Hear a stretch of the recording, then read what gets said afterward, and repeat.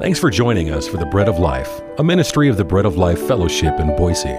To contact us, call us at 208-331-4096. That number again is 208-331-4096. Now here's Joel Van Hoogen.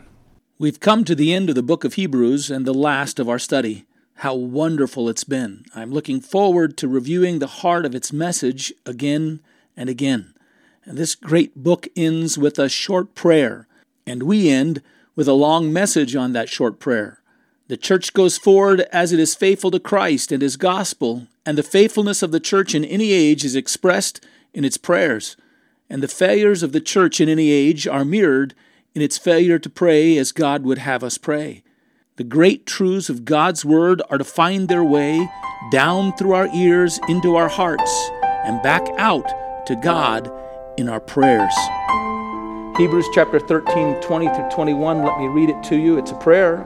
Now may the God of peace, who brought again from the dead our Lord Jesus, the great shepherd of the sheep, by the blood of the eternal covenant, equip you with everything good that you may do His will, working in us that which is pleasing in His sight, through Jesus Christ, to whom be glory forever and ever. Amen. Well, what we have here is what sometimes is labeled in your Bible as a benediction, but it's not a prayer of formality. It actually is an expression of the heart desire of the author who has written this letter. In fact, I would suggest to you that everything that he's written is leading up to this point.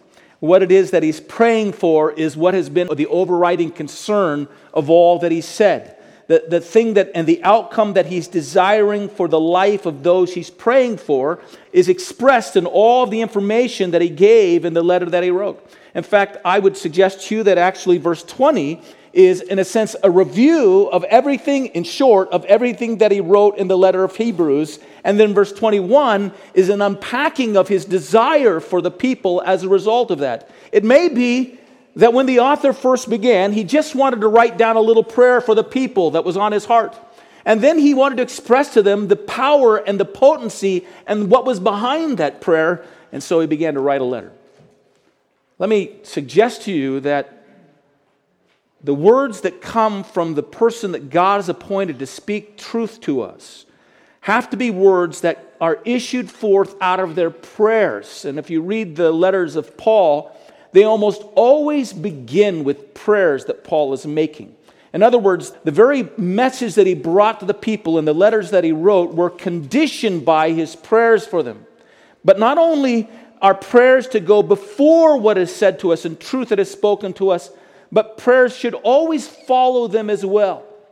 You want to speak truth into somebody's life, begin by praying for them. Then go to them and speak to them. And when you're walking away from their presence, continue praying for them. That's how it's supposed to work. You walk away from the presence and you realize that nothing will be heard by them, nothing will be received by them, nothing will be planted in their minds or their hearts of any eternal, lasting value unless it is put within them by the power of God. And so you go away from them saying, God speak, God work, God communicate, God act on their behalf. God, you've got to do something here. It certainly wasn't the power of my words or my communication. If you're not attending to it, if you're not working, it will be lost. It will be meaningless. There are any number of ways that we could take this passage, and actually, as I was looking at this passage, I spoke to somebody this week and said, actually, a whole book could be written on this, and not just the book of Hebrews, but a whole big, thick book could be written on this passage because it's so rich and it's so wonderful, and there are so many points of exaltation and praise to be wrung out of this passage. But what I'd like to do is I'd like to give you some instruction on prayer. My understanding from this passage is that the author has come to a point now where he's praying for the children of God. He's praying for those who have been redeemed by faith in Jesus Christ. And he's teaching us how we are to pray for one another. He's already showed us the types of things we're supposed to be saying to one another. The words that we're supposed to be saying are centered upon the supremacy and excellency and prevailing power of Jesus Christ in our salvation. But then out of that, we're to speak. And out of that, we're to pray. And here he shows us what we're to pray. And so I want to basically do a study on prayer. And the first thing I want you to see about prayer, as it's revealed to us in verse 20, is this. If you're going to pray for someone, you better make sure you have a basis for your prayers. If you're going to pray for somebody, you better make sure you have a basis for your prayers and what you're praying. Don't ask God for anything on the behalf of another that you have no basis for asking. Don't ask God to do what God is not prepared to do. Your child comes to you and asks permission to go play in the middle, hot scotch in the middle of the street in front of your house. They shouldn't ask you that. They should know you better. They should know you're not going to let them do that. You're going to say no. Don't ask God for things that God is not prepared to do. Don't ask God for things that He's declared that He will not do. Don't ask God for anything that would go against His own nature and the glory of His being. What the author has done in this letter is shown us that what he's going to be praying for us is consistent with what God has revealed to be true and what God is wanting to do and who God is. That's how we're to pray. Don't ask God for anything that He has not provided for or made a way for an answer. So understand what God has provided and the way that God has provided it. A way of saying this all positively is to put it this way. And here are 5 things, and if you've got a pencil, you can write them down because you're going to see that I'm going to be looping through this thought over and over again, but it's this. Positively, put it this way, pray according to the worthiness of God. Pray for others according to the worthiness of God. Pray for others according to the will of God, the revealed will of God. Pray for others according to the work that God has already done and accomplished. Pray for others according to the word of God, the word that God has spoken. Pray for others according to the way of God, or the way that God has demonstrated, the way in which God works. So, according to the worthiness of God, the will of God, the work of God, the word of God, the way of God. If that's the case, if that's how we're to pray, then we've got to know something, don't we? We got to be informed when we're praying. The author has provided all this wonderful information for us that we have been studying for the last 3 years, and then he boils it down to this one concentrated prayer, and because of it, this prayer has power. You got to know certain things, and here's it. If you're going to pray in this way, you've got to know something about the person of God. You've got to know something about the purposes of God. You've got to know something about the provision of God. You want to pray about the worthiness of God, know about His purposes. Pray about the will of God, you need to know something about the purposes of God. If you want to pray about the work of God or along the lines of the work of God, you've got to know what God has provided, the provision of God. If you pray from the Word of God, you've got to understand the promises of God. If you pray according to the way that God works, the way of God, you've got to know something about the program or the pathway or the providences of God, we might say. You've got to be able to see how God is working in your life and in creation and understand these things. You've got to know His person, purposes, provision, promises, His program. Go ahead and pray. And actually, as you pray, pray for what you want. Pray what you desire.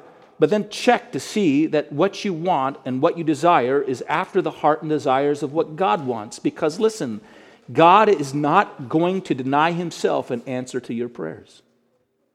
God's not going to deny His truth. God's not going to deny His way. If you're going to pray, you better know what God wants and what God desires. And to pray aright and to grow in a life that prays aright, you're going to have to get your heart and your life and your desires aligned with God in all of these things. You must seek out God in your meditations to know Him and get under His life and His being and His presence. You're going to have to pray effectively so that eventually, maybe initiating your prayer, you're starting with just your own longings and your own desires. But in your prayer, you're to take yourself away from your own longings and desires so that you lay yourself at the feet of His will and His desire. And what you say is, not my will, but your will be done. If you're going to pray effectively, your prayers are going to have to delve down into the saving work of Jesus Christ. It's going to ultimately have to delve down into the cross of Jesus Christ because the cross stands at the center of all God's work in the world today. It's at the center of all that God has done throughout all of history. It makes sense of everything that God has done in restraining judgment and giving judgment. It makes sense in all that God has done in raising up a people to be a witness to Him and sending us forth in that witness. It makes sense in terms of all that He does in our life. The Bible says of God, God says of Himself in Jeremiah, that I've loved you with an everlasting love, and therefore I've drawn you with loving kindness. Why would God draw us to Himself if He had not made a provision for us so that we could be near Him and with Him? Throughout all ages, in the plan of God, loving all men and all women and drawing all people to himself, God was bringing them to the place of the cross. The work where he died for our sins and where he rose again. You want to pray effectively? You want to know how to pray effectively? Grow in your understanding of that work. Grow in your understanding of what God has accomplished at that place, because it's there that God pours out his answers to all prayer.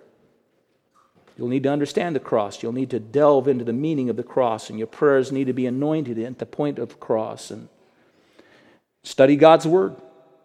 Understand and live and claim the promises by faith that are in God's Word, and pray out God's Word. And then consider the unfolding testimony of God's providences in your life and throughout history. Be attentive to what God has done and what God is doing, and be sensitive to his movement around you. See how God is pursuing a program to express his power and his might and his wisdom and his care, and pray along those lines. Pray along those lines as well.